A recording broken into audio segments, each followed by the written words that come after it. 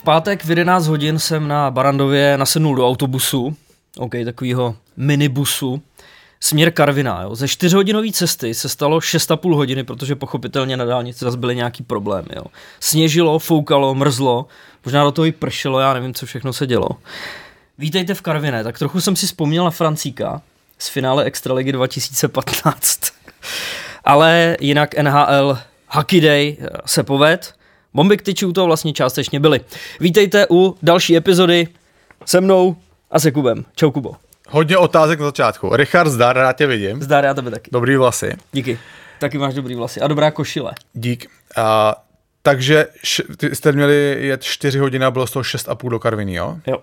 Nic moc. Těžký. Těžký. A řekni mi prosím tě ještě jednu věc. Co myslíš tím, že jsi si vzpomněl na Francíka? Finále Litvínov Třinec, on napsal ten Twitter, o kterém jsme se tady my dva bavili, že jede do Třince a napsal Polsko vítej. A hned mu to omlátili po hlavu, ozvali se z tábora ocelářů, taky vítej sudeťáku. To bylo tenkrát těžký, takový rozbroj sociální. Pouštíš se tady na tenký let, ale to mám rád, Richarde. Možná ti to omlátí trochu někdo o hubu, ale to samozřejmě my chceme. No, měl bych v záloze ještě jeden vtípek, který jsem se dozvěděl cestou tam, ale jako můžu ho jenom nechat otevřenej. Ne, otevři a uzavři, prosím. Víš, jak se říká Polákovi, který hoří? Ježiš, mám průser zase, povídej. Polák. Docela vtipný. Mám strach, co z toho bude, ale asi s tím dokážeme žít. Nemyslíme to vůbec zle. No, hele, byl tam exibiční zápas veteránský reprezentace proti výběru regionu. Aby to vypadalo líp, tak to byly hvězdy regionu. Jo? A my jsme se tady o tom bavili ještě předtím, než tam pojedu. Kuba říkal, jak to může být zápas hvězd, zápas legend, když já tam nebudu. Prostě měl zájem tam být. Skromnost. Přijeli jsme tam o den dřív, v pátek večer, a zastaví mě tam Honza Rachota. Říká, Richarde, teďko mi tam někdo vypad z toho exibičního zápasu. Volám Kubovi, nechtěl by tam. Já vím, jako, že o to měl zájem. Tak žhavíme telefony, jak Honza, tak já, ani jeden se mu nemůžeme dovolat. Takže tady to máte. Týden dopředu obrovský zájem, den před zápasem není schopný se kdokoliv Krabovi dovolat. Opatrně, Richard, opatrně. V první řadě já nejsem žádný náhradník. Dobře. Toho jsem si užil dost za kariéru. OK. A ne, dělám si prdel. Asi jako, kdyby to bylo řešen dopředu, tak bych o tom uvažoval. Samozřejmě 4 hodiny cesta, pro mě z Plzně 5, což potenciálně naroste, jak se stalo vám, tak je to věc, která v tom rozhodování hraje docela důležitou roli. A navíc, Richarde, v tu sobotu se hrál první zápas semifinále Meteor Třemošná, takže pro mě Třemošná priorita. Přehazuju si kvůli tomu zápasy na útučku. Ne všichni kluci to u nás tak mají. Náš štekr, Mario Princel. Každopádně první zápas semifinále, vyhrocený utkání, Richarde, prohráli jsme. Nebyl jsem šťastný, ale to vyhrocenost mě to baví ty dohady a všechno. Možná na mě pískala půlka stadionu. Nebudu zacházet, ale a přijdeme do šatny. Nebudu říkat, jaká půlka na mě pískala. A přijdeme do šatny a Honza Šibra, ten, který hraje za nás a hraje za akademiky, tak se na něj otočí a říká, ty to máš rád tohle, viď? Já říkám, z čeho jsi to poznal?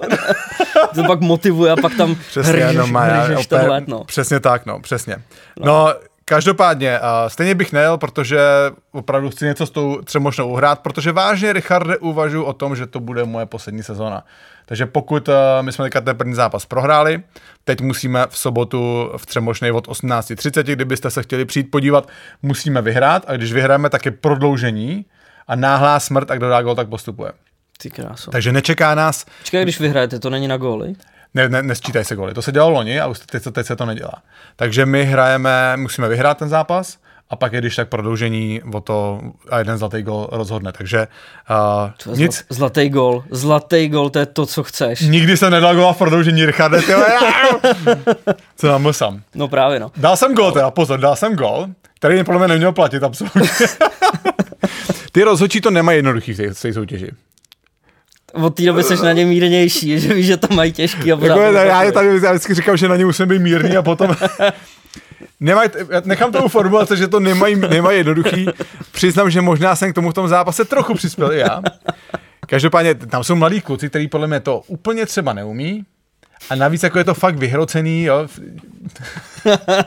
Je okay. To vyhrocený. No každopádně, my jsme prohrávali už 6-2, 3 minuty do konce a Rochačka u nich před kasou. Já golmana, podle mě jsem ho 4krát píchnul, podle mě, a pak se to tam, pak rozhodčí písknul a třeba vteřinu a půl potom ten puk dal za brankovou čáru. A rozhodčí, gól! Já říkám, to nemůže platit. A on, gól! A já jsem ho dal. Tak jo, tak dobře. takže myslím si, že rozhodčí v tu chvíli cítil, že možná by něco nám měl jako trochu popísnout, takže mi uznal tady ten gól, ale víš, jak tady jde? Základní pravidlo? Historie se neptá jak, ptá se kolik. Boom! No, když jsme u toho, proč se tým Třemošný rozpadnul, tak jedním z důvodů je samozřejmě váš brankář Jonáš Štekr, který Fiasko. Zároveň plní sociální sítě NHL pro Evropu, je to účet NHL Europe, kdybyste to chtěli. No a zrovna tam v té Karviní, když měl teda čas, protože tam lítal od rána do večera, kluci jsou fakt jako borci, dělají to neskutečně ty sociální sítě, tak připravoval to storíčko s Mariem Princlem, potenciální, jak se nenechá opravit, tak zrovna jsme se tam tak jako koukali, aby jsme teda zjistili na internetu, jestli se používá potenciální nebo potenciální. No. Hezký storíčko. Jonáše budem potřebovat. Smejky nechytal špatně, samozřejmě Jonáš je trochu jiný kalibr. Jo, dobře. No a hlavně já mám jedno takový vítězství, který si z Karviní odvážím, protože jsem v čumění porazil Michala Kavalčíka alias Rudu z Ostravy asi po nějakých 13 sekundách. 13 minut, abych zvládnul taky. 13. Začal mít suchý oko a mrknul, takže přiznal porážku. Vítězství. Ruda z Ostravy borec, podle mě, je to podle mě dost vtipný, ale já jsem ho nepoznal. Já se pamatuju s těma dlouhýma vlasama, jak měl nosil tu džínovou vestu, ne? Tím začínal, když dělal Rudu z Ostravy, podle mě. Jo. Ty dlouhý vlasy, cigáro za uchem a je to no. No jako má spoustu hokejových zkušeností, protože potkal Davida Pastrňáka. Takže bychom si tady mohli povídat 2 hodiny. Jo? Ne, tak jako hokej má docela blízko. Ne? Jo, to je dobře. No. Hlavním partnerem podcastu Bomby k tyči je sázková kancelář Tipsport, kde můžete sledovat jak všechny zápasy NHL, tak všechny zápasy Tipsport Extraligy. Na Extraliga se nám teď hodně hodí, Jakube, protože začíná předkolo playoff. A bude to zajímavý a stěžejní. V neděli skončila základní část. Prezidenta získal, respektive pohár Jaroslava Pouzara. Yes. Převzali Pardubice. Za nima Vítkovice se skvělou sezónou, 3. Sparta, 4. Hradec Králové, který taky postupuje přímo do čtvrtfinále. No a za nima týmy, který si zahrajou předkolo a teď pozor, jdu vyjmenovávat téměř celou tabulku Tipsport Extraligy. Liberec na 5. místě, skvělý finish, mohutně dotahoval, o 1 bod, 5. místo. 6. Třinec, dál Kometa, Olomouc, Karlovy Vary, Mladá Boleslav, 11. Litvínov, 12. Plzeň. Richarde, mě v první řadě, co mi napadlo v posledním týdnu, že já mám radost, fakt mám radost toho, že nebyly žádný podezřelý výsledky. Jo, a vy, kdo nás sledujete dlouhodobě, tak víte, že já to nemám rád, když se všichni začnou spekulovat a ty se domluvili, tamhle se domluvili. Já si myslím, když jsem to prostě procházel a docela jsem se na to soustředil v posledních kolech, že opravdu tam byly překvapení, byly tam zápasy, kdy vyhrál favorit, i třeba nějakým gólem jako v závěru zápasu nebo ve třetí třetině, že opravdu, a ani jsem to nezažil, nebo ani jsem si toho nevšimnul, no možná mě to netrefilo, i když si myslím, že ty hokejové věci na Twitteru víceméně mě vždycky nějakým způsobem bouchnou, protože ta komunita je tam relativně malá, která je aktivní. A ani nikdo jako nevznes žádnou připomínku na to, že jo, tady byli domluvený a ty se domluvili a tady se jim to hodí. Což je mě to fakt těší, že tohle takhle vyšlo a věřím tomu, že už to konečně všem fanouškům a nějakým pochybovačům dojde, že nějaký domluvání zápasů v extralize, neříkám, že se to v minulosti nedělo, ale když se vrátá prostě 10, 15, 20 let zpátky, věřím tomu, že někde něco bylo, ale já jsem osobně u toho nikdy nebyl, nikdy jsem nic takového nezažil a štve mě, když lidi prostě zpochybňujou ty výkony na ledě a pořád si myslí, že se něco domlouvá za zavřenýma dveřma. No a přesně tohle je ten čas po základní části, kdybychom si mohli připomenout naše tipy, jak vlastně Extraliga dopadne.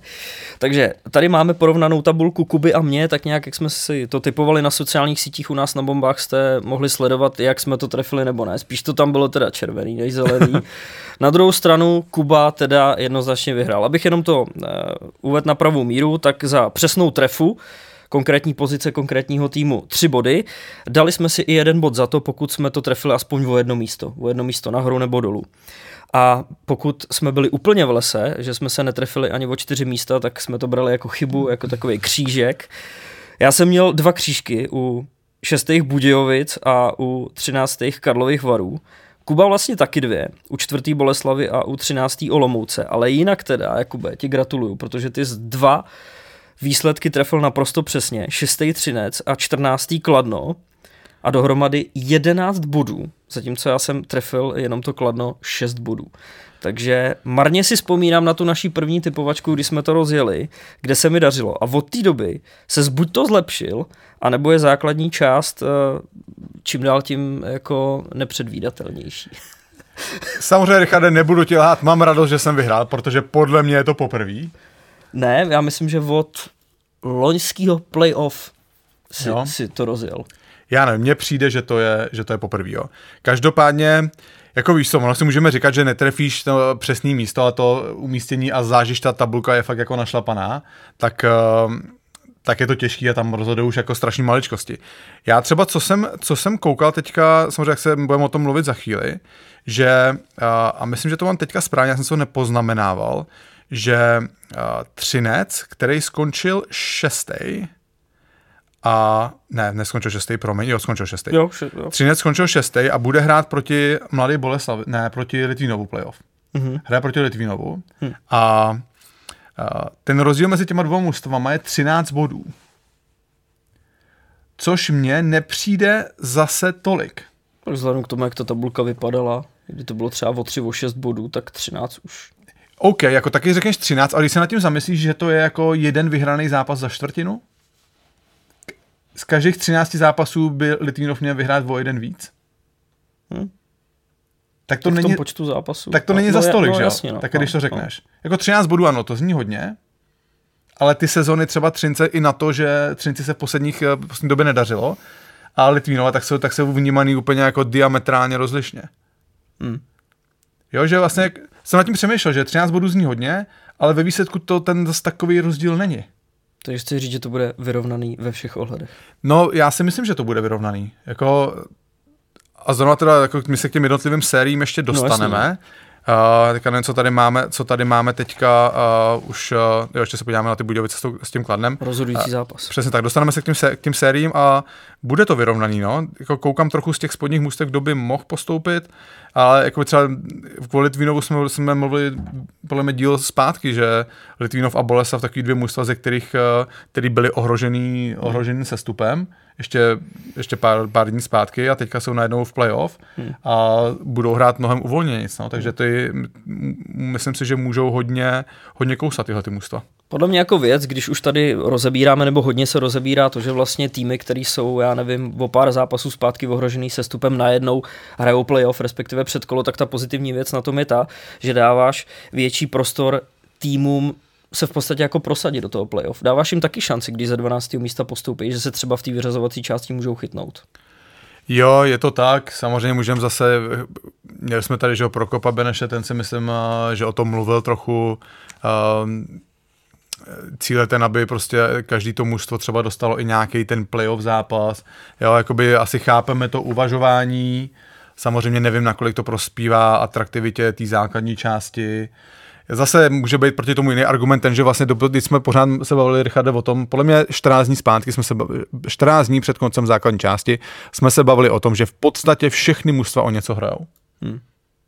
Jo? Což je zase argument pro to, že tady ten systém nějakým způsobem dává smysl. No, jasně, no. Jo, že tam v podstatě bylo jediný mužstvo, podle mě, který bylo vypadnutý z toho, že mu něco hraje, byly snad Pardubice, který byli první.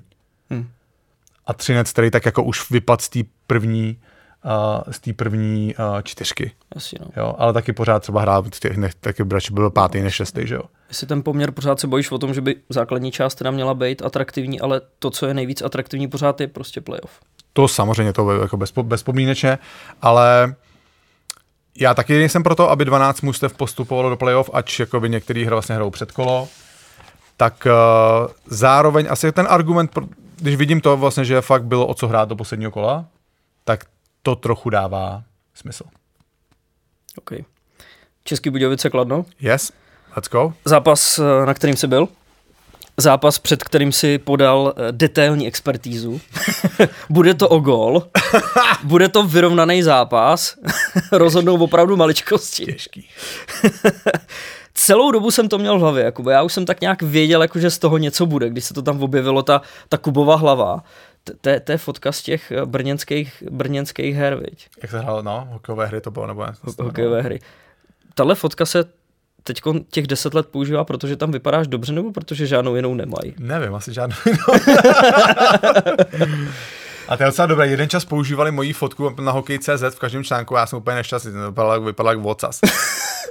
Ale tady vypadáš právě drsně, jak tam bylo -10 a tedy z toho ledu do těch Unimobuněk si aspoň na chvilku se to ohřát, Faltrony na tom byl mnohem hůř teda, no. To už jsme taky rozebírali. Celou dobu jsem to měl v hlavě, že si říkám, tak opravdu to fakt bude takhle těsný, anebo ho to kousne do zadku. Jak ty pořád říkáš, že tě něco kousne do zadku. Na druhou stranu, po bitvě každý generál. Pořád to tady opakujeme. Pořád to tady opakujeme. Kdyby to tak dopadlo, tak jsi za boha. Ne, asi. Za stavu 4-0 pro Český Budějovice říkám OK, tak tohle to asi tak úplně nebude. Chudák Jakub. 5-2 výsledek. Tak Jakube, čím to, že to teda nebylo, že to teda bylo tak jednoznačný? V první řadě mě volal Ondra Kuchař ze Sportu, jestli můžu říct nějaký svůj tip. Chtěl to na 8 řádků, já jsem mu říkal, nevím. To je jenom jeden řádek. Nevím, stačí ti to. Rozveď to. Říká, ne, tak zkus něco říct. Tak on to ze mě trochu jakoby nějakýma otázkama trochu ze mě vypáčil. Já jsem asi nechtěl být takový, jakože řeknu, vyhraju Budějovice, tak jako chtěl jsem malinko to rozvířit, být trochu odvážnej. Proč se směješ, Vegy? A tak dávalo to smysl, já jsem říkal...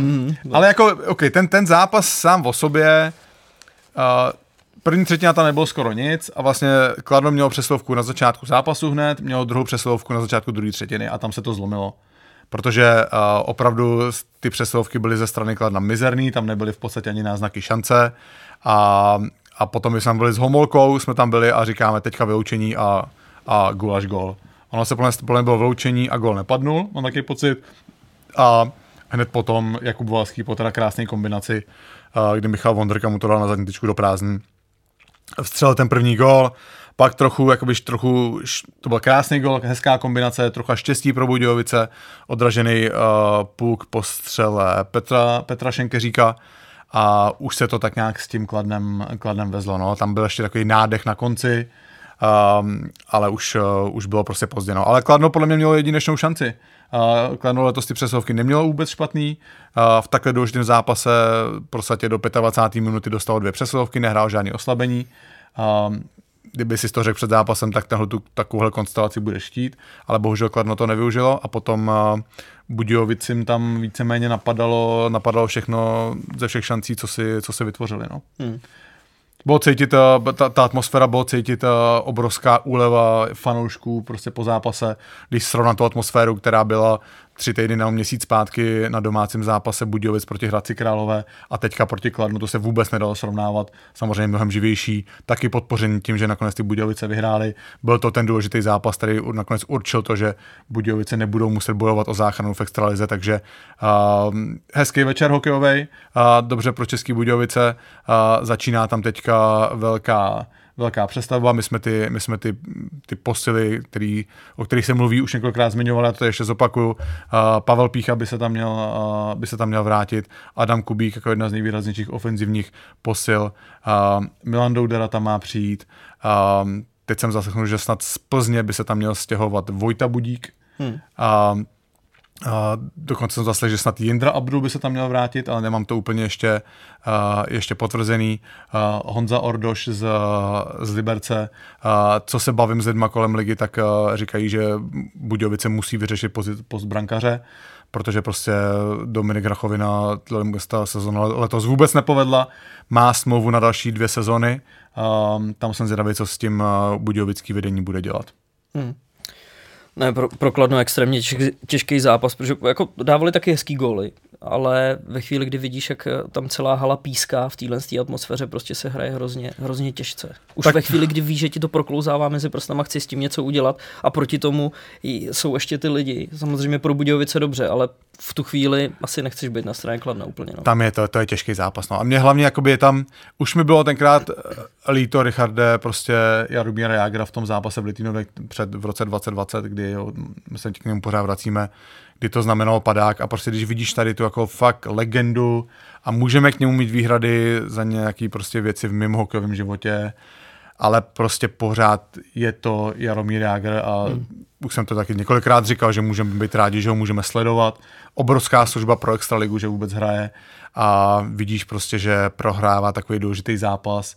A je to takový trochu smutný, ale samozřejmě zase tady nebudeme melodramatický, Kladno má na to ještě velkou šanci se zachránit. Sice teda těžký, teď mají 40 dní bez zápasu.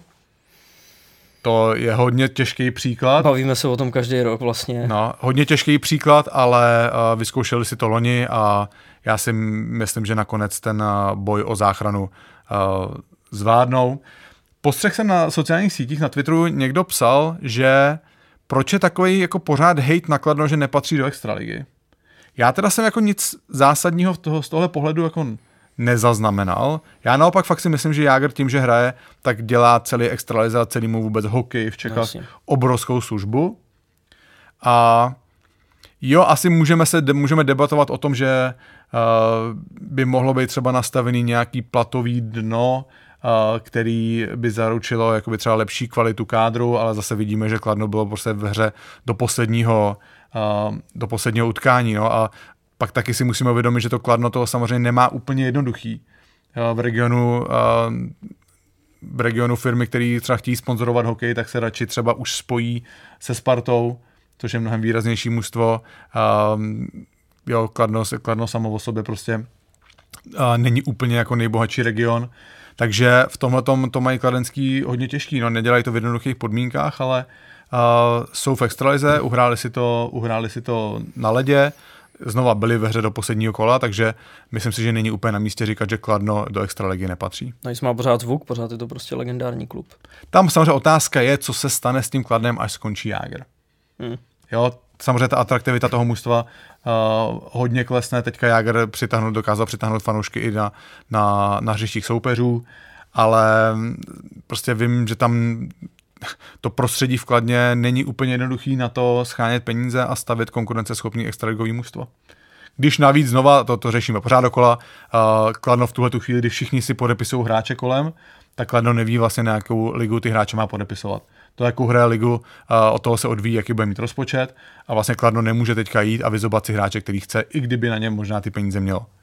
Protože hráči tam podepíšou, ale nechají si ve smlouvě klauzuli, že pokud by Kladno spadlo do první ligy, tak ta smlouva bude neplatná. Takže je tady zase v tu chvíli ta situace, kdy říkáme, že vždycky extraligový mužstvo je prostě kvalitnější než to, který přichází z šance ligy, tak teď nevědí, jakou ligu budou hrát, že? No jasně, no neví, oni, to říkám, Richard, víš? Pardon, zopakoval to dobrý. Občas je potřeba to samozřejmě zopakovat, aby jsme se ujistili, že to došlo i takovým lidem, jako jsem já třeba, kteří jsou úplně mimo. No, začíná předkolo, aby jsme to nějak časově dali do roviny, tak pokud nás posloucháte, tak možná, záleží, kdy nás posloucháte, už jsou odehraný třeba první 2 zápasy, první 2 kola, to první se hraje ve středu, to druhý ve čtvrtek. Je tady naše hodnocení před kolem. 5. Liberec s 12. Plzní. Jsme to tady vlastně nakousli, že Bílí tygři se na konci základní části rozjeli. Od února neprohráli. Porazili třeba Pardubice, porazili Spartu, přetlačili Vítkovice po nájezdech a zastavili se těsně pod čtvrtfinále. Plzeň naopak to bude mít hodně těžký, protože přesně naopak od února Škodovka všech 9 zápasů prohrála. Takže Jakube, bude to jednoznačná věc tohleto? Čekám jednoznačnou věc. No. Opravdu čekám jednoznačnou záležitost. Já to ještě doplním. Plzeň za poslední čtvrtinu jasně nejhorší mužstvo celé ligy. Jenom 5 bodů získala. Druhý nejhorší mužstvo za poslední čtvrtinu je Olomouc, ta získala 10 bodů. Takže v Plzni se opravdu nedaří. My tady často rozebíráme zase ty trendy, že jo. můžeš koukat na základní část jako celek, ale když se podíváš na těch posledních 10-15 zápasů, v jaké fazóně to mužstvo je, tak to ti možná řekne často víc než to konkrétní umístění na konci základní části. A Plzeň na tom není vůbec dobře v tom rozpoložení. Jde proti Liberci, který možná je to pro Liberec malinko složitější tím, že určitě vzhledem k té formě, kterou teďka chytli na konci základní části, tak možná pokukovali po tom přímým postupu do čtvrtfinále, že by si chtěli odpočinout. Zároveň si nemyslím, že je úplně od věci to, že Liberec nebude stát. Jo, to samozřejmě říkám za předpokladu toho, že by ta série byla pro Liberec jednoduchá. Já si nemyslím, že bude jednoduchá, ale myslím si, že Liberec vyhraje poměrně přesvědčivě a může to mít ten benefit, že hráči budou pořád v tempu. Ale zároveň samozřejmě tady druhý pohled, někdo si mohl odpočnout, někdo mohl dolečit zranění a to záží, jak se na to podíváme. Takže tady opravdu nemyslím žádný opravdu jako nedostatek respektu vůči Plzni, vůbec ne. Víte o tom, že jsme několikrát prostě tady s Richardem říkali, že to, co Plzeň předvádí letos, je opravdu neuvěřitelný vzhledem k tím podmínkám, v jakých tam to vedení, s jakýma tam to vedení pracuje. Myslím si, že ten propad na konci základní části tak trochu ukázal, kde je reálná síla toho mužstva. Myslím si, že v Plzni byli rádi, že dlouho se drželi mimo ty, v podstatě celou sezónu mimo ty sestupové nebo barážové vody a ta sezóna se možná odehrála tak trochu v klidu. Znova můj tip je ten, že Liberec vyhraje a já, Richarde, tipuju, že Liberec vyhraje 3-1. Co říkáš ty? Tohle to byl výsledek, který jsem si taky chtěl tipnout, ale budu teda optimističtější. Omlouvám se všem Plzeňákům, dám 3-0. OK, máme to. Let's go, jdeme dál. Jdeme na další sérii. 7. Kometa proti 10. Boleslavi. Kometa v posledním kole porazila Spartu 5-2, porazila i Pardubice, ale prohrála s Vítkovicema nebo Mladou Boleslaví, prohrála i s Litvínovem. Takže v tomhle ohledu mi to přijde, že Kometa dokáže vyhrát velký zápasy, ale zase i třeba prohraje utkání, který by mohla zvládnout. Přijde mi prostě, že Brno to má jako na houpačce a víme navíc, že Mladá Boleslav dokáže být v playoff nepříjemným týmem, takže jsem na tu sérii hodně zvědavý. No, já taky a tady se potkávají jako dva fakty, které jdou proti sobě. Jeden je ten, že Boleslav vyhrála všechny 4 zápasy proti Kometě v základní části. Což samo o sobě má velkou sílu. Ta psychika pracuje, ty hráči si to uvědomujou, ale je to minulost. Což samozřejmě minulost nemusí vždycky určovat, co se stane v budoucnosti, to víme, že respektive neurčuje. A jestliže jsme mluvili o tom, že Plzeň byla nejhorší mužstvo v poslední čtvrtině před playoff, tak Kometa byla zase 4. nejlepší. Jenom Liberec, Hradec a Sparta byly lepší. Jo? Výborný Dominik Furch. Myslím si, že je důležitý ten poslední zápas základní části proti Spartě chytal Marek Čiliak. A že je důležitý, že on i si připsal tohleto vítězství. Znova je to jak pro něj osobně, tak i pro mužstvo, že to mužstvo bude vědět, že i pro případ, že by třeba Dominik Furch vypadnul, tak Marek Čeliak může do té branky vkročit. A další důležitý faktor, že Kometa doma získala skoro 2x tolik bodů než venku. Jo? A to tady v té sérii předkola, která se hraje jenom na 3 vítězné zápasy, tak může hrát velkou roli, nebo já se trofnu říct, že to bude hrát velkou roli. Jo, takže pro mě v této sérii je favorit Kometa. Pro Boleslav hraje znova to, co jsem říkal, takový to uvolnění, to, že z těch hráčů spadly nervy, docela důležitý zápas Mladé Boleslavy v tom, že v posledním kole dokázala otočit zápas v Třinci. Taky velká dávka sebevědomí pro Mladou Boleslav před playoff. Takže tahle série bude opravdu zajímavá. Já tam jedu, dneska my tady s Richardem nahráváme, co je dneska? Úterý. V úterý nahráváme a zítra ve středu se hraje první zápas v Brně. Já jsem se malinko leke si najdu dneska. To je stíhám.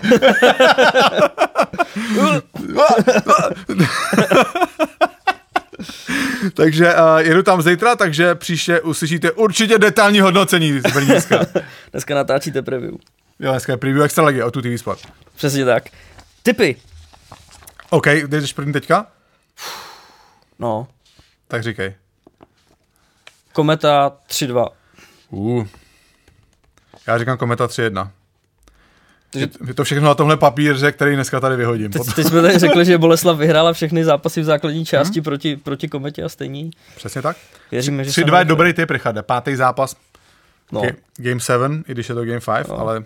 Vracím se teď trošku proti pořadí, protože jsem nezmínil 6. Třinec proti 11. Litvínovu. Pro oceláře je to vlastně nejhorší umístění po základní části od roku 2016. Od 17. ledna z posledních 16 zápasů vyhrál jenom 3krát. Když se tady bavíme o té formě před playoff, tak zrovna tohle Třinec nezasadil úplně jako ideálně.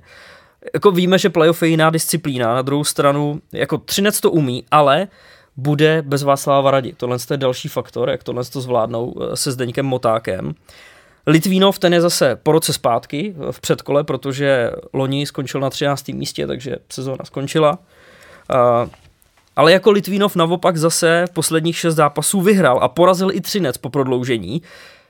Jak to dopadne? Litvínov vyhrál 6 zápasů po sobě? Jo? Když tak se na to radši ještě podívej. Máš pravdu. 1, 2, 3, 4, 5, 6. Je to pravda. No, to Fact checking. No. Dobrý, to vypadá dobře. Tohle to je fakt fakt ta situace, kdy ta psychika najednou trochu nevíš. Ne, kdy ta psychika bude hrát velkou roli. A normálně bys řekl podle toho prostě, že Třinec musí jasně vyhrát. Jako. OK, já ti říkám, na to, že Litvínov bojoval v podstatě o záchranu do 3 kol od konce nebo kdy, no já jdu rovnou typovat, Richarde, a já ti říkám, že tu sérii vyhraje ten, kdo vyhraje první zápas. Že bude vždycky jako o krok napřed a bude tam ta psychologická Já si myslím, že jestli Litvínov dokáže vyhrát ten první zápas v Třinci, tak tu sérii vyhraje. A tady, ať nejsem při zdi sráč, já říkám normálně, že vyhraje Litvínov 3-1. Fakt? No. Já si myslím, že Třinec potvrdí svoji kvalitu a vyhraje. Já dám, že 3-1 porazí Litvínov. Říkáš, Třinec vyhraje 3-1, jo? Jo. OK. Já si myslím, že ta psychika prostě převáží a v Třinci musí být totálně podle mě rozebran teďka. A zvlášť po tom posledním zápase. Já jsem viděl, že vedli v tom posledním zápase nad Boleslaví, říkám si, to oni potřebují, to je trochu uklidní a ten zápas ztratili. Jo, sam pořád ten faktor prostě Martin Růžička, nejproduktivnější hráč základní části, gratulace. Marko Daňo, nejlepší střelec základní části, taky gratulujeme, výborný výkon. Ale já si myslím, že obecně ta psychika v tom mužstvu Třince nebude dobrá. Jako je to už samozřejmě dávno pryč, jo, ale jak se říká, že média z toho jsou vždycky schopný udělat něco, třeba něco to není, nebo tam najít ten příběh, tak když si vlastně řekneme, že tohle je repríza finále 2015. Už je dlouho. Tak by to mohlo být Grady. Už je dlouho. No já vím, no, ale bylo by to jako zajímavé. Tak, 8. Olomouc a 9. Karlovy Vary. Už jenom jako podle pořadí by tohle měl být nejvyrovnanější duel, papírově. 2 týmů, který se prostě potkávají nejblíž z té tabulky. Je to vidět i na kurzech, kde to bookmakeri tak nějak jako nastavili, že člověk neví. Jako, ale ani jednomu z týmu se v posledních zápasech moc nedařilo. Jo. My jsme jako Olomouc dlouhou dobu většinu základní části sledovali mezi těma nejlepšíma týmama. A podvědomě máš jako pocit asi dávat Olomouci v playoff větší šance. Což možná takhle i jako udělám. Tak jak to vidíš ty? No a znovu, já tady zmiňuji ty statistiky za poslední čtvrtinu a už jsem to říkal, Olomouc druhá nejhorší po Plzni. A forma brankářů šla strašně dolů. Oba dva jsou jako myslím pod 89%. Z nějaké poslední, my to máme v té grafice, kdy co máme dneska na Outučku, nevím přesně, kdy to bylo, ale prostě ta forma jak Konráda, tak Lukáše šla rapidně dolů ke konci základní části. A já si myslím, že tohle bude ten samý případ. Já si myslím, že kdo vyhraje první zápas té série, tak vyhraje. A já si myslím, že vyhrajou Vary. Jako vím to, že jsem Olomouci nevěřil před sezónou, vím to, že máme tu tabulku, tak vlastně jsem to úplně vůbec netrefil, já měl Olomouc na 13. místě, ale Vary jsou takový nevyzpytatelný Ale já si myslím, že vyhrál. To bude dlouhá série, já říkám Vary 3-2. Tak já říkám to samý, ale naopak. Olomouc 3-2. OK. Ty kráve, jdeme proti sobě. OK. Dáme si to teda tak, že pokud tipneme přesnej počet zápasů i vítěze, tak za 3 body. A pokud tipneš aspoň vítěze, tak za 1. Yes. OK. Tak platí. Dobrý. No a další je se zajímavý, že oba dva vyhráli jenom jednou z posledních 4 zápasů. Takže tam taky ta nálada nebude nikde úplně ideální, ale Okay. Uvidíme. Jdeme na našeho dnešního hosta? Yes. Tak ten se stal extraligovým šampionem se Spartou v roce 2006. Je to člen legendární ptačí formace. Byl draftovaný Calgary, ale do zámoří nikdy neodešel. Zeptáme se proč. A v současnosti trénuje i hraje v Meteoru Třemošná. Útočník Josef Straka. Pepa Straka, pro mě, on byl vlastně pak, si to ujasníme v tom rozhovoru, on je o 6 let starší než já. Já vím, že když jsem tak nějak jakoby procházel tím dorostem, vlastně žákama 9. třídu dorostem, tak jsem ho vnímal, že takový mladý hráč, který vylítnul v extralize, byl hodně produktivní, potom z Litvínova přišel do Plzně, takže jsem měl šanci ho sledovat a potom jsem s nimi hrál, byl to shodou okolností můj jeden z mých prvních spoluhráčů, když jsem vlastně byl na prvních trénincích s Ačkem, tak jsem byl s ním v lajně, taky se k tomu dostaneme. Celkově prostě výborná kariéra, zanechal obrovskou stopu v extralize, hrál dlouho v KHL, takže má o čem povídat. Bude vtipný, pokud s ním tu kariéru zakončím letos v Meteoru, ale to ještě uvidíme. Já to nebudu dál prodlužovat. Pohodlně se usaďte a tady je Josef Straka.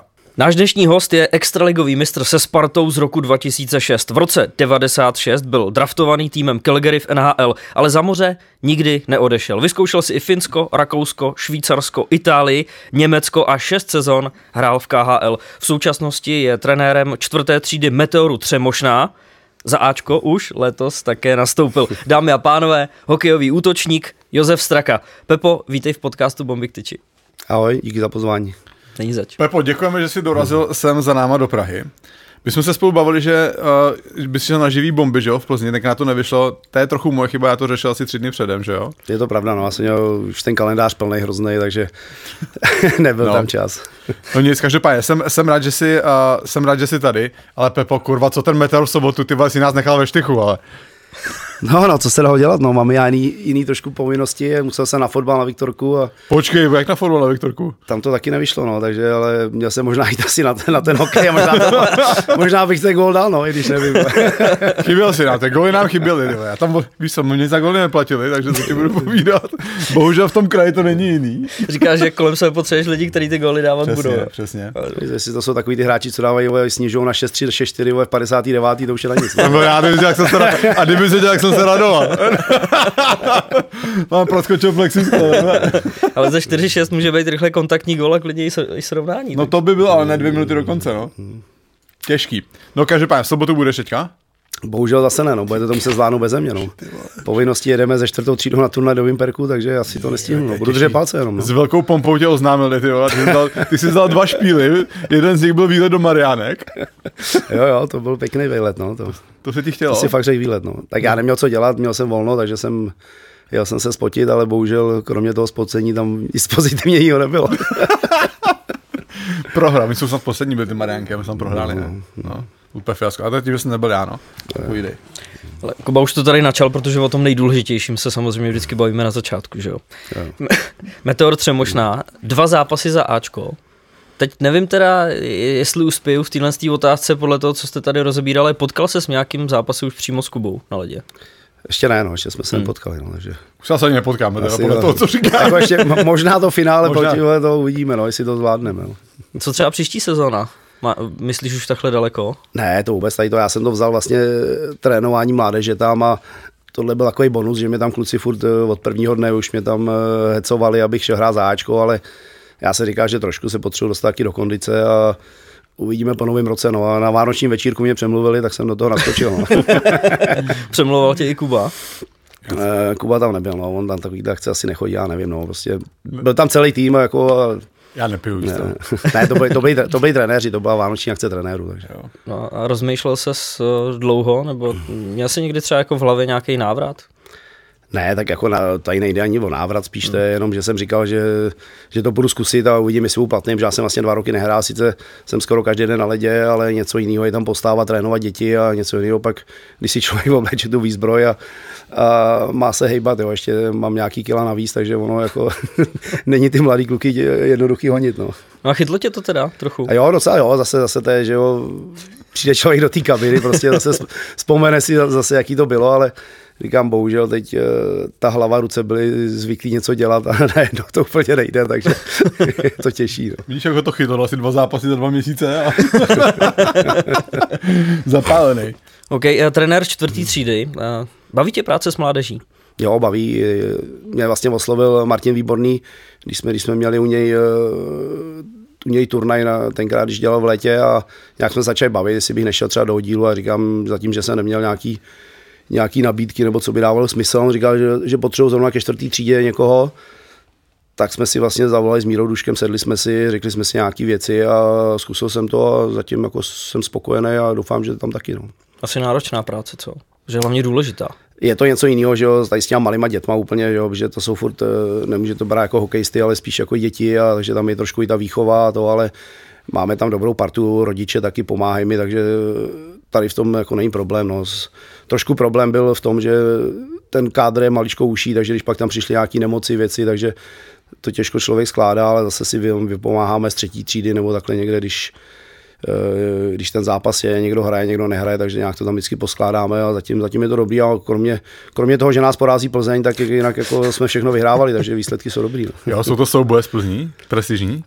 Úplně ani ne prestižní, protože vlastně Plzeň je trošku odskočená tady v té kategorii a spíš tam máme prestižní trošku s jiným týmem. No.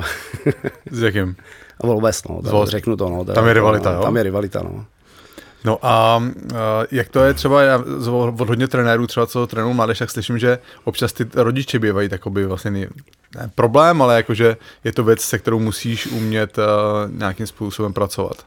To rozhodně, no, protože většinou pak ty rodiče si myslí, že mají prostě ty svoje děti nejlepší. Jo. I když zažil jsem spoustu těch rodičů, který naopak prostě to berou tak, že aby jsme to dítě my zase trošku srovnali, jo, že moc machruje a že není jo, a takovýhle.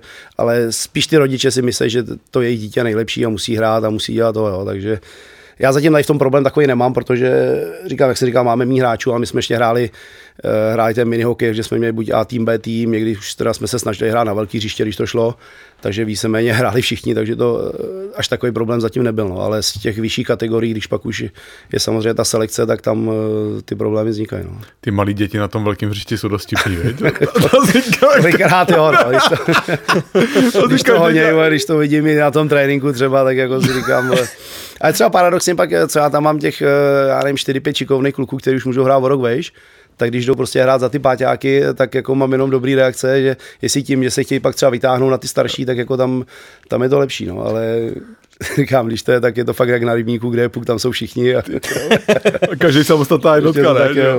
No. Pepo, my jsme relativně nedávno oslavili tvoje narozeniny ve studiu NHL.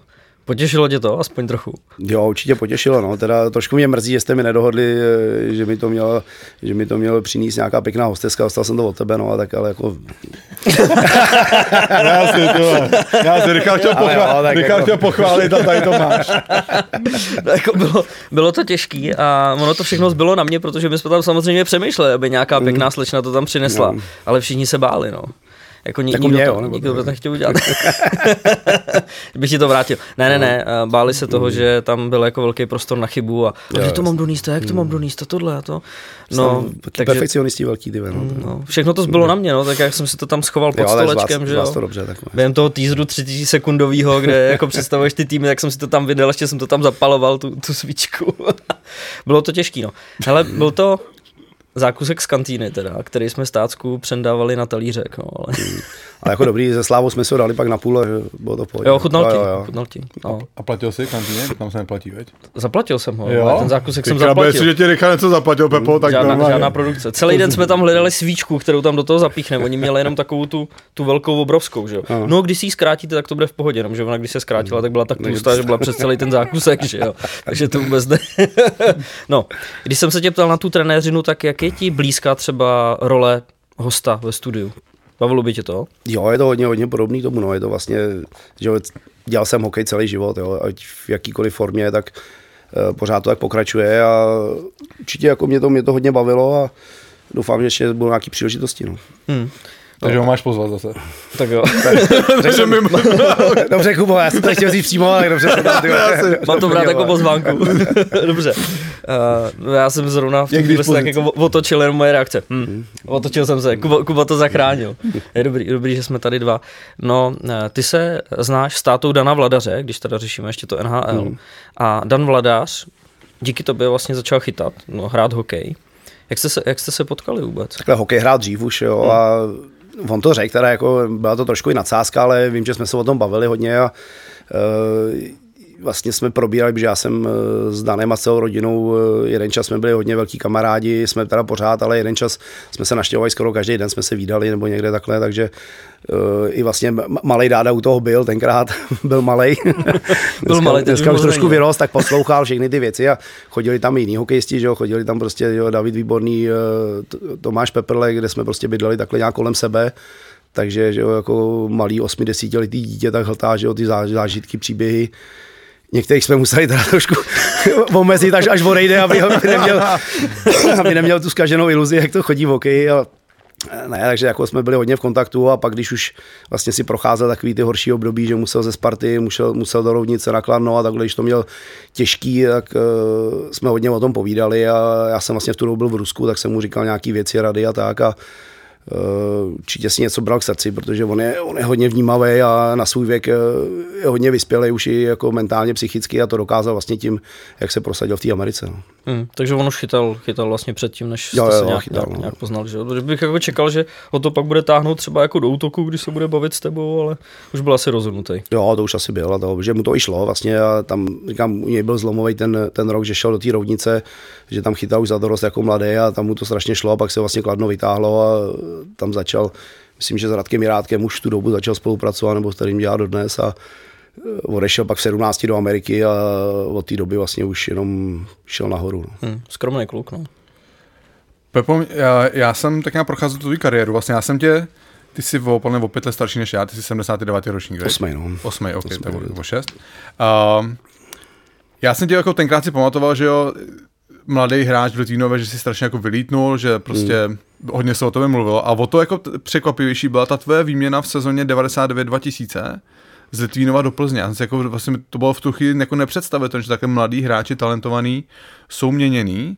Co tam bylo nějaký jako pozadí toho odchodu z Litvínova? Tam vlastně trošku mě zabrzdila, protože jsem měl v 97. jsem měl autonehodu, kde jsem měl koleno, přetrhaný vazy a tam jsem půl roku nehrál, trošku mě to zabrzdilo, jo, maličko, taky jsem polevil v tom tréninku, protože jsem si myslel, že to bude všechno samo, jako to šlo dřív.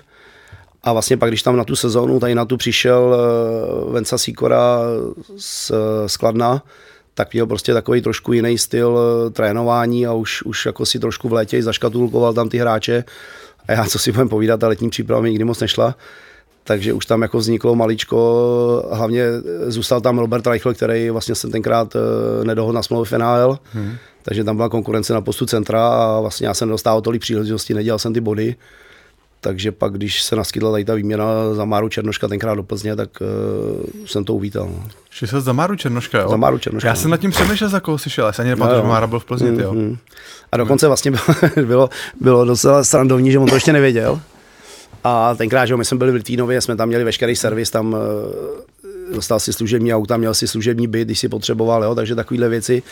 A já jsem si myslel, že je to všude stejný, tak jsem volal Márovi, jako, že jede za mě do Litvínova a jak má ten byt, jestli mi ho jako nechá jenom nebo něco. A tak on koukal, vůbec nevěděl, co se děje, že jo, a tady si tenkrát, že jo, byty si každý pronajímal, platil sám, takže jsem si myslel, jako, že bude o tom vědět už a nevěděl, tak byl trošku překvapený. No.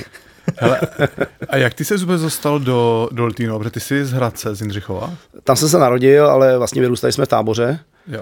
Ale vlastně taťka v Litvínově hrával v éru, že jo, s Ivanem Hlinkou, s Mírečkem Bublou, jo, takže tady s těma prostě, takže vyrůstal teďka jsou Mosťáci ze severu, ale tenkrát samozřejmě ty podmínky na život, na ovzduší a takovýhle tam nebyly na severu až takový, tak kvůli vlastně nám, jako když se narodila ségra jako malá a pak jsme šli do jižních Čech kvůli čerstvému vzduchu. No. A ty jsi šel do Litvínova v jakém věku? V 8. třídě a bylo to tam, že tam zůstal děda s babičkou, vlastně v Litvínově tam bydleli v Mostě, tak tím, abych nemusel na Inter, tak vlastně, protože v Táboře nebyla nejvyšší soutěž dorostu, tak měl jsem nabídky samozřejmě z Budějic, blíž, něco tam bylo z Prahy, ale rozhodli jsme se tak, abych měl zázemí a prostě bydlení u babi s dědou, tak jsem šel do Litvínova. No. Ty si trochu nakousnul tu letní přípravu. Já si tě, my jsme se tomu taky sešli dostanu, vlastně se potkali v Plzni. A mě tě vždycky bylo strašně líto, protože jako ty jsi byla taková ta klasická ukázka toho, jak opravdu to léto je pro tebe jako totální mor a potom na ledě to je prostě úplně něčem jiným, jo, že ale to taky muselo trvat nějakou dobu, než jsi si srovnal v hlavě, ne? Když jsi jako věděl, než jsi zjistil, OK, tak tady se trápím a prostě nebudu dojíždět první na kole, ale prostě na ledě to bude v pohodě. Měl jsi třeba jako přes to léto z toho nervy, jako že si tě trenéři zaškatulkujou, nebo...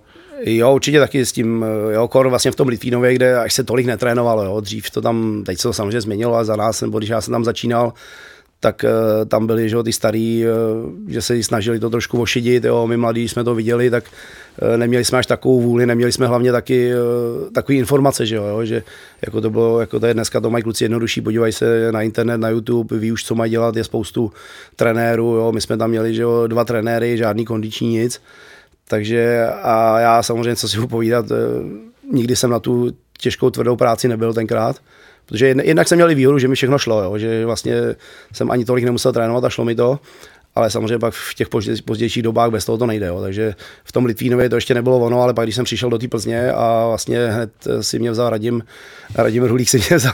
Si chytil to nejhorší, co tam mohlo být. To jo, ale zase mi to strašně pomohlo, jo, že vlastně, že jsem pochopil, tu hlavu jsem si nastavil, že bez toho to nejde, takže vlastně s Radimem jsme začali spolupracovat a on mi dával i navíc tréninky individuální, který prostě, jo, že jsem zůstával na kole, dělal jsem jiné věci ještě nad rámec toho tréninku, takže tam pak jsem si to trošku uvědomil a začal jsem víc jako trénovat. No. S Radimem se jezdilo hodně na kole, ne? Hodně na kole, no, to byly moje muka. No, jezdili jste do terénu? Samozřejmě, no, tam byly výjezdy, každý pátek byly vždycky sraz na Tyršáku a jelo se tam takový kolečka, ale hlavně pak tradiční šumavský soustředění, jo, to byly galeje pro mě, ale zvládl jsem to nějak, ale říkám, bylo to strašný. A byl jsi ve stresu z toho, že jsi tam, nebo už si prostě jako by třeba byl v hlavě nastavený, no tak tady prostě budu jezdit. Jako úplně ne ve stresu, ale prostě věděl jsem, že to bude hrozná dřina a že ho budu jíždět poslední vždycky, no nějak a kluci si mi dělají zase srandu, že je zase výhoda, že když tenkrát jsem bydleli u Jardy Lučana na penzionu, takže když já přijedu, tak se znovu zase nahřeje kotel a budu mít teplou vodu na sprchu, tak... Takže takhle byli, že se jako z toho dělali srandy, ale jako samozřejmě musel jsem to odjet, když jsem dojel poslední, tak ty kopce jako jsem vyšlápnout musel. No. A tam muselo být podle mě strašný, že ta nejslabší skupina vždycky jezdí první, že jo? Aby potom jakoby dojeli všichni společně. Tak nějak postupně, no, aby to, no. Takže... A tam podle mě musel být strašný pocit, že jste vyjeli a vlastně už od začátku se koukáš přes rameno. Kdy přijedou. Kdy tě dojedou, ne? A teď si viděl, že jo, tak ta druhá skupina ta byla taky jako dobrá, tak nějak toho, no a pak vždycky přijeli ty Messerschmitti a to tam bylo. Ty nás jenom přehučili a jeli dál. Kola za těch 30 000, ne? No. A nejhorší bylo na té Šumavě, na té Rudě, že ty si set ráno na kolo a ať si jel doleva nebo doprava, tak je všechno do kopce. Člověk přesně ráno stál, ještě rozespalej pomalu a už kopec. A jenom na starci musel do kopce normálně, to bylo strašný, no. Neříkal jsi, že tě někde vyvážel někdo autem jednou? Ne, tak jako asi teď už to možná můžu říct, no. Asi z toho průser. Teď už ne, no, ale bylo to vlastně, tenkrát tam byla sezóna, já nevím, co to byl za rok, a vím, že tam byl Pavel Šrek se mnou a ten taky nepatřil k nějakým velkým cyklistům a my jsme vlastně už byli nachystaný, že jo, v té nejlepší skupině, na první, že jo, samozřejmě. No akorát zrovna Zdenda Maser, Zdeněk Šmíd, že jo, který teď je u nároďáku, tak taky to na něj prásknul, tak jel akorát pro noviny, no a my jsme ho prostě chytli, jak nás vyveze, měl pick-up a tenkrát tak jsme naskočili jsme s těma kolama do pick-upu a on nás vyvez kousek tam nad pumpu do kopce, no a tam jsme vlastně ušetřili strašně, protože to byla ta středeční etapa, ta byla kolem 100 kilometrů a tam jsme ušetřili na tom začátku, tak jsme to tak nějak jeli a ta nejlepší skupina nás přijela skoro, když jsme se vraceli zpátky, tak Radim byl jako spokojený, že jsme mákli, že jsme udělali. Byl takový trošku malej podvod, ale... Etapa, vy jste tomu říkali etapy, jo? No, to byly etapy, no, tam to bylo všichni drezy a tohle a to... Kolik etap jste měli? Jako jezdilo se vždycky vlastně dopoledne, odpoledne, plus minus kolem těch 40 kilometrů. Dvakrát denně. Dvakrát denně to bylo, středa byla tady ta královská a pátek byla časovka na Pancíř, no, tak ta byla teda kratší, časovka, ale o to zase jenom. Ale výživná, ty vole. No. Žlutej trikot, ne, tam ještě se tam předjížděli lídr závodu. A ty jsi mi ještě říkal, že jsi přišel z toho Litvínova, přivez si nějakého toho horáka svýho a na tom prvním výjezdu tady všichni ty silnice. To víš, to už byly to, no, každý dres už měl a to, já přijel v tenkách, tričku, ty koukali na mě trošku, no, jako na exota, no. Tak my byli zvyklí, že jo, v Litvínově, tam, když to začínalo, tak tam se vyjel kopec, masér tam čekal s autem, že jo, všichni jsme zastavili, dali si suchý trika, vysušili se, oblíkli, aby při sjezdu jsme nenastydli, dali jsme si sušenku a pak se jelo dál, no. Tady se vyjel kopec, každý tam nacvakal pilu a už se jelo dál. Celo pod tím kocem to přeházeli ty převody, viď? Žádná pauzativa, no. Ty jsi to takový to ještě na tomto. Já to tam na řídítkách, občas mi to přeskakovalo, jak to bylo zarezlý. Tam byl jediný vysvobození třeba píchnout gumu, ne? Nebo když třeba spadnul řetěz něco, jak jsi mohl odpočinout na chvilku aspoň. No jako to si jel sám potom, ale. Jako takhle, no, když si píchnul gumu, tak si pak musel se zaplatit, ale lepší bylo třeba kolikrát si vypustil, no, to šlo někde. Nemůžu. To jsou dobrý návody teďka. Návody. Hele Pepo, ty jsi byl v 96. draftovaný Calgary. Mě možná trochu překvapuje, že na to, jakou jsi měl kariéru, že jsi tam nikdy ani někoho nepodíval. Na jednu stranu mi to docela mrzí, že jsem to ani nešel zkusit. Na druhou stranu vlastně ten rok, když jsem tam mohl jít na ten kemp, tak se mi zrovna v létě stala ta nehoda. Ale víceméně to bylo tím, že už jsem hrál vlastně od 17 fáčků. A tenkrát trenér Benánek mi říkal vlastně, dobrý, my tě pustíme na kemp, ale přijedeš někdy v půlce října, my tady budeme hotový tým, ty se do toho nedostaneš, jo, a takový. Takže spíš jsem jako podleh tomu, že už jsem vlastně začal hrát v tom máčku a lákali mě tam do juniorky, že bych třeba zkusil kemp a pak bych šel do juniorky. Jo, se mi říkají, proč zase budeš hrát za juniory, jo, možná by ta cesta přes tu juniorku by třeba k tomu TNL vedla, ale říkám, já jsem si vybral tu evropskou cestu. Ale na jednu stranu mi to trošku mrzí, no, protože vlastně víceméně já byl draftovaný do Kelovny, do juniorské soutěže. Tenkrát tam byl Venca Varadja a my vlastně jsme v 96. hráli spolu v Bostonu na mistrovství. Tak mi tam přines nějaký sponzorský věci od nich, nějaký prostě, já nevím, trička, kšiltovky takovýhle a že mě pozdravil manažer a že by mě rád viděl v týmu. A on hrál v té Kelovně. On hrál v Kelovně a on tam vlastně končil, pak šel myslím hned do NHL. Jo. A že vlastně víceméně já jsem měl jít místo něj a že mě jako tam docela lákali, ale říkám, já už jsem byl přesvědčený spíš jako, že budu hrát za chlapy tady a že zkusím tady tu cestu a třeba to pak někdy z budoucnu, nebo prostě zkusit tady tu evropskou cestu. No. Jasný, no. Ještě k tomu teda vlastně víceméně tam byl jeden takový faktor, že jsme možná tam mohli jít, že taťka vlastně v tu dobu trénoval na svazu, dělal od 16 do 18 reprezentační výběry a když vlastně končil u té 18, takže bychom tam šli spolu, že on by tam dělal jako asistenta, aby mi pomohl, abych tam nešel jako sám. Fakt? Takhle byla tady ta nabídka, no. Takže jsme to tak nějaký zvažovali, ale vlastně víceméně taťka byl zrovna 3 roky, že jo, v Praze, dojížděl do Tábora, takže to měli takový s mamkou, takový to víkendový manželství a teď by najednou jsme měli oba odejít do Ameriky nebo do Kanady, jo, takže i tady po té vlastně rodinný stránce jsme nakonec nešli. Kdybych asi řekl na rovinu, jo, chci tam, byl jsem úplně přesvědčený, tak bychom asi šli, ale říkám, já jsem byl už takový na vážkách, že jsem hrál za chlapy a jasný, no. Nechtěl jsem mi zpátky mezi juniory. No. Jsou těžký rozhodnutí, no. A co jsi měl za bouračku, Pepo?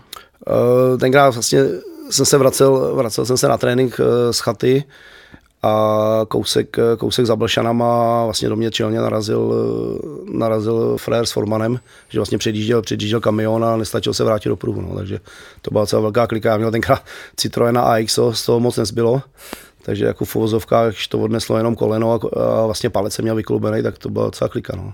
Jsi řídil? Řídil jsem, no, vlastně. To jsem musel mít řidičák chvilku, ne? No, to bylo vlastně 97, takže to bylo nějakých 18, 19, no, takhle to bylo, no, po roce asi, no. Těžký. Pepo, víš, že jsi ty byl můj první spoluhráč v Leně, když jsem vyběhl do Ačka v Plzni tenkrát? Tyhle, to vůbec asi nepamatuju teda, ale vím, že už to někde jsi to zmiňoval, takže...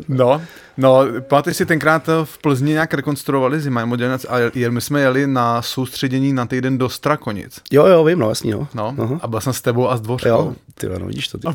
A si pamatuju. Tak to jsem měl dobrý spoluhráče, technický kluky. Technický.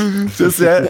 A podle mě vy jste v sezonu předtím hráli jste s Dušanem Andrašovským. Určitě, no, s Dušanem jsem to odehrál hodně, no. No, ale jakože sám i dařilo, ne? Jste dělali hodně bodů, podle mě. Jo, vlastně Dušan tenkrát, když přišel, tak nás dali hned skoro z začátku dohromady s Dvořkou a tam jsme dělali spoustu bodů, no. Dvořka dělal tu černou práci, my s Dušanem jsme hráli technicky a fungovalo to, no. Pak vám to dali mě. Já to nechtěl říct teda, no. Ale já spíš bych to hodil na toho Míšu Dvořáka, no, že ten si myslel pak, že bude hokejista a chtěl hrát taky hokej a tomu moc nešlo, no. Já si pamatuju, jak jsi za mnou přišel a má asi druhý nebo třetí trénink a ty jsi byl takový v klidu, jako. A Dvořka furt něco mlel, že? Furt něco mlel. A ty za mnou přišel a nevadí ti, že ten Dvořka pořád něco říká. Já ten 17letý kluk, jsem zamřížovaný Anton, že jo, tady. Já byl rád, že jsem rád. No, já byl nervózní na tréninku z každého, že zkazím každou nahrávku. No, to je asi normálně jako mladý kluk, no, to bývají všichni. No, je to přesně tak, no. Hele, a já si ještě vzpomínám, a teď mám takovou matnou vzpomínku, a nevím, jestli to mám správně. Ty jsi dal podle mě, to je za Boleslav, já to mám podle mě špatně. Nehrál jsi za Boleslav tenkrát ještě jako mladej s Plekým, s Plekancem jo. A v Rokycanech jste hráli nějakou... Co to bylo? Playoff druhé ligy. Playoff druhé ligy jste byli hrát. Vlastně z Plzní jsme se nedostali do playoff, takže vlastně končila sezóna. A tenkrát jako mladí kluci mohli, já nevím, jestli to bylo třeba do 22 nebo takhle nějak, tak mohli ještě jít do nějakých soutěží. A vlastně nás si tenkrát vybral Boleslav, aby jsme jim pomohli postoupit do první ligy. Jo. A tohle byl vlastně playoff ještě v Rokycanech, jo, to si vzpomínám, no. Tam jsme vlastně, to jsme porazili Rokycany a pak se hrála nějaká baráž, tam bylo Ústí a ještě nějaký takovýhle týmy, no. A víš, že s Plechým mladým to tam hráli, no. To bylo jako matnou vzpomínku, včera mi to nějak napadlo. A já jsem si myslel, že si hrál za Rokycany, protože mi nedávalo smysl, že by Plzeň posílila Boleslav a ne Rokycany. Ne, vlastně, no, to bylo takhle. Protože Boleslav chtěla postoupit. Jo, v Rokycanech ty ambice takový nebyly. No Pepo, když jsem procházel tu tvoji kariéru, tak mě tam zajímaly jakoby 2 sezony, 4-5 a 5-6. Jo, a ty 4-5 si prošel Plzeň, Spartu, Znojmo, dohrával jsi to v Linci, další sezonu začínáš zase v Plzni, odejdeš zase na Spartu, kde teda nakonec vyhraješ titul. Co se tam vlastně dělo tady ty 2 sezony? To bylo jaký trošku turbulence, no. Vlastně tady ta první sezóna, když jsem odešel, tak jsem šel vlastně do Sparty a to byl lockout, jo, takže tam trénoval tam Sláva Lener. Ty jsi začal v Plzni? Já začal jsem v Plzni a tenkrát, nevím, jak to tam bylo, ale asi prostě Marek Sýkora mě moc asi už tu dobu nechtěl, nebo nevím, že já jsem vlastně před tou sezónou jsem si šel vyčistit koleno, udělal artroskopii, takže jsem v létě neběhal a Marek tenkrát přišel z Ruska a myslel si, že když nebudeš běhat, tak nemůžeš hrát hokej asi. Takže já tady tím víceméně jsem mu, nevím, jestli jsem mu nezapadl do toho, nějaký body jsem udělal, ale nebylo to nic valného, ale samozřejmě byla tady ta možnost, tenkrát tam byl Luboš Koželuk vlastně jako manažer, znali jsme se z Plzně, tak jsme udělali nějaký trade, ale jako já už jsem moc, protože Sláva Lener jako tenkrát moc ten můj hokej taky neuznával, ale hlavně tam byla Sparta, byla neskutečně nabitá, že jo, tam byla půlka NHL a půlka top extraligy, jo, takže tam jsem věděl, že asi moc šancí taky nebudu mít, ale prostě šel jsem tam zkusit si to, aspoň jsem si to užil tady s těma klukama, že jo, který hráli nejlepší hokej. No a vlastně, když jsem věděl v prosinci, že to asi nebude nic valného ani po Spengler Cupu, že jsem nedostal šanci, tak jsem chtěl někam jít hrát, tak jsem zkusil prostě přes agenta nějaký trade, tenkrát se ozval Miloš Hořava ze Znojma, takže jsem tam šel dohrát sezónu, ale tenkrát se taky moc nedařilo a už bylo jasný, že vlastně se dostaneme do playoff a že by mi třeba v březnu skončila sezóna. Jo. Tak jsem jako hledal různý varianty, abych si ještě, protože byl jsem mladý kluk, chtěl jsem furt hrát a najednou se naskytlo tady to playoff do toho Lince, do toho Rakouska, no, takže jsem to zkusil ještě tohle, no, že to bylo takový, že jsem zahrál za 4 týmy v jedné sezóně, to je masakr, no. ale to, no, takže vlastně víceméně furt to bylo, že jsem chtěl hrát, že jsem nechtěl někde sedět, mohl jsem zůstat prostě na Spartě až do konce sezóny a zahřívat tam lavičku nebo trénovat jenom a to jsem nechtěl, no, takže Hele, a ta 4-5, ta stávka v Plzni, to je jak si Špáger nechal, jak chtěl Špáger tu chlazenou vanu a pak mi omlátil do hlavu. Jo, to je ono, no. jak to tam bylo přesně? On pak odešel vlastně do Slávy, vlastně, no, Špáger, no. To. Jak to tam bylo? Jo, tak Jarda samozřejmě chtěl, že už měl nějaký standard, že z NHL, tak chtěl prostě, aby prostě se nám udělal klasický call-up, no, a nevím tenkrát, jak to bylo, stačilo, jo, někde byla třeba káť, nebo jenom prostě, že se naplnila vodou a Jarda, nevím, jestli to jenom spunktoval, nebo prostě řekl, ať něco udělá a kdo už udělal ten návrh, takovejhle, nevím, jako, že to fakt stálo asi 200 000 nerezová vana, jo. A samozřejmě pak mu to bylo vyčítáno všechno, no, tak jako jak to asi v Čechách chodí, no. Chtěl udělat něco dobrýho pro tým a obrátil to proti němu, no. Musí být těžký pro něj ty krabe, víš, když přijdeš jako NHL, že jo, a tady to se na něj sypalo, ještě ho poslali na Slávě potom. Jsou těžké jako věci v kariéře, který koušeš, no. No no OK, tady ta sezona, takže OK, chápu, co se stalo. A další sezona začínáš zase v Plzni. No a mě vlastně skončila smlouva, no a teď jsme řešili to, no, že? A vlastně do Plzně a najednou, já nevím, vlastně přišel, myslím, Míra Předos s Jirkou Kučenou, nebo tam byli, teď si nevybavím úplně, ale myslím si, že jo. Nebo Franta Černý s Kučísem byli. Nebo Franta s Jirkou. Míra vlastně nabyl před ještě, no, ten byl to. No a nějak vlastně jsme se domluvili na smlouvě, no, takže jsem podepsal na 2 roky. No ale vlastně ta sezona se opakovala. Nějak se nám úplně nedařilo jako týmu a zase byla možnost jít do Sparty. No. Vlastně znova ještě přes Lubošek, který tam zůstal jako manažer. Zase prostě. Ale už tam byl Čestia Šindel jako trenér. Jo. Takže s tím vlastně jsem si ještě, než jsem tam šel, než jsem na to kejvnul jako takhle, já jsem asi neměl moc, já jsem tam neměl, že si můžu vybírat, ale chtěl jsem ještě, než vlastně něco jsem podepsal, jsem si zavolal s Česťou a ten mi říkal, ne, hele, dostaneš prostoru hodně a tohle vůbec jako tohle neřeš, to, co loni tady bylo, taky samozřejmě už tam nebyla taková konkurence. Tak jsem tam šel, no a Čestě s Lubošem tam vydržel asi měsíc. Jo, vyhodili je vlastně a vzal to tam tenkrát pan Civek, který to tam zachránili ekonomicky a co jsem se pak třeba dozvěděl, že nás, já nevím, měsíc, 2 skoro platil ze svýho, aby jsme měli klid, aby jsme mohli hrát hokej a vlastně přišel tam trénovat pan Výborný s Mariánem Jelinkem, jo, takže to bylo úplně co jiného a bylo to super a vlastně ta zlatá tečka na konci byla úplně fantastická. Za koho jsi byl měněný ty sezony? Já vím, že jednou za mladýho Kubu Šindela. Jo, to bylo vlastně v Plzni. To myslím si byl ten první rok. Jo. A po druhý pak ani nevím, jestli to bylo jenom tak, nebo jenom, že jsem jako odešel, nebo jestli za někoho, to už přesně nevím. No. Jasně. Jako ty jsi to řekl, že jsi byl zrovna v pozici v té Plzni, kdy jsi nemohl úplně moc vybírat, tak to, když přijde taková nabídka jako do Sparty, kde tenkrát jasně na začátku to úplně moc jako nefungovalo, tak asi není nad čím váhat, ne? Jo, jasně, no, říkám, to je prostě Sparta pořád, ale když už jsem měl prostě tady tu zkušenost, jo, že jsem šel do něčeho okamžitě a jo, ani jsem si neuvědomil vlastně, co tam je za konkurenci, co tam je, jo, takže jsem si radši už prostě to zjišťoval. Takže jsi říkal, že by to třeba mohlo být krátkodobý. Jo, že... No. No ta Sparta láká, že jo? Samozřejmě, no, je to Praha, je to Sparta, ať vlastně každý si říká, co chce, tak pořád to má zvuk a jak říkal můj kamarád pan Hunkes, jako, že kdo nehrál za Spartu, tak nehrál hokej, takže je to tam pořád takhle udělaný, no, ještě. Takže ty jsi tam vlastně přicházel do té Sparty ještě ve chvíli, kdy to tam tak jako úplně nefungovalo, takže jsi byl jako součástí toho přerodu, kdy se vám pak začalo dařit na konci Jo, přesně tak, no, tam vlastně říkám, byly nějaký ekonomický problémy, to nevím, do hloubky nechci nějak to, ale vlastně pan Civek to tam srovnal ekonomicky a hlavně Marián s panem Výborným vlastně to tam vzali po té hráčské stránce a tam se vlastně začalo, já tam měl taky velkou kliku, protože hrál jsem tam sice, ale až tak tolik jsem nebodoval, protože jsem nechodil tolik na přesilovky a tak, protože pan Výborný vlastně spíš to hrál na ty kluky, co znal všechny, i když jsme se taky znali, že on hrával s mým taťkou proti sobě, znali jsme se taky dlouhý léta, ale spíš si tam hrál ty svoje Sparťany a my, co jsme tam přišli těch pár kluků, tak z začátku až tolik prostou nebylo, no a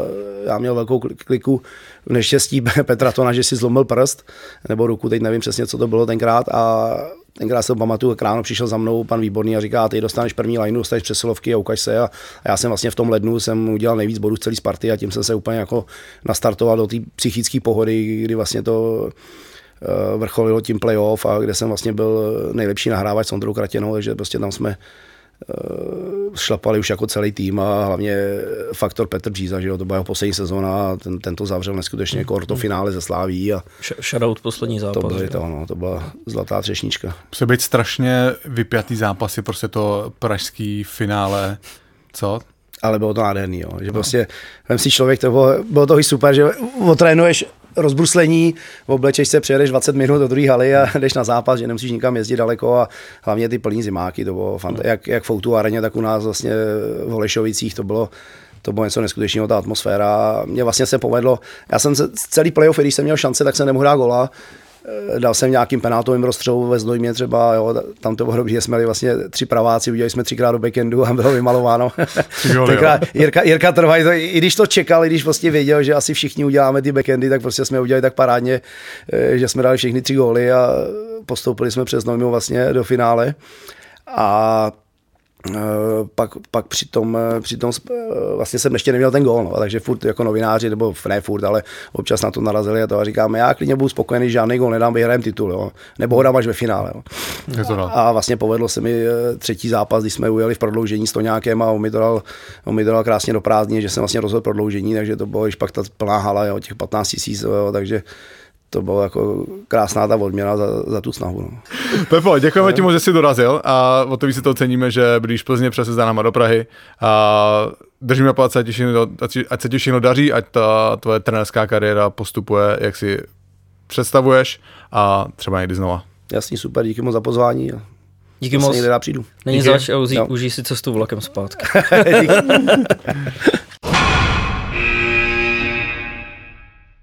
Pokud vás naše povídání s Pepou Strakou baví, tak nemusíte smutnit, koukněte na náš prémiový kanál na adrese herohero.co/bombiktyči, kde si ještě s Pepou povídáme si o jeho angažmá v Rusku, povídáme si o víně ve Znojmě, o jeho osudovém angažmá v Plzni nebo jeho letech hodně příjemně strávených v Českých Budějovicích. Taky Pepa odpovídá na otázky vás, posluchačů. Hned po rozhovoru pokračujeme s Richardem s naším povídáním o aktuálních tématech.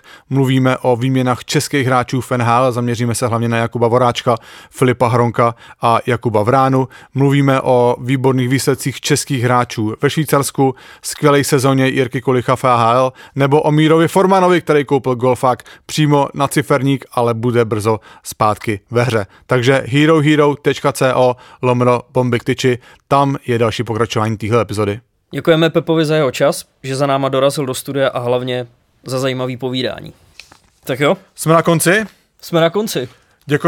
Děkujeme všem za pozornost, děkujeme, že jste s náma na Hero Hero. Kdo tam nejste, tak přijďte určitě za náma. Nebudete litovat, my se teďka, nebo já se rozjedu teďka po stadionech, budu sledovat, mám hodně zápasů, jedu teďka ve středu do Brna, v neděli jedu taky někam, ještě nevím přesně kam, takže určitě pro vás budeme mít zajímavý postřehy přímo z místa, kde se hraje playoff, který má zase teda brutální název. Je to předkolo playoff Generali Česká, nějak to je totální bomba. Takže furt stejný, ne? No, předkolo Generali Česká pojišťovna playoff Typ Sport Extraligy. Cup. Ne, to byl v létě. Takže bomba. No a v úterý se snad sejdeme zase tady ve studiu. Přesně tak. No, tak děkujeme. Dobře, díky. Mějte se. Čau. Neplásne si.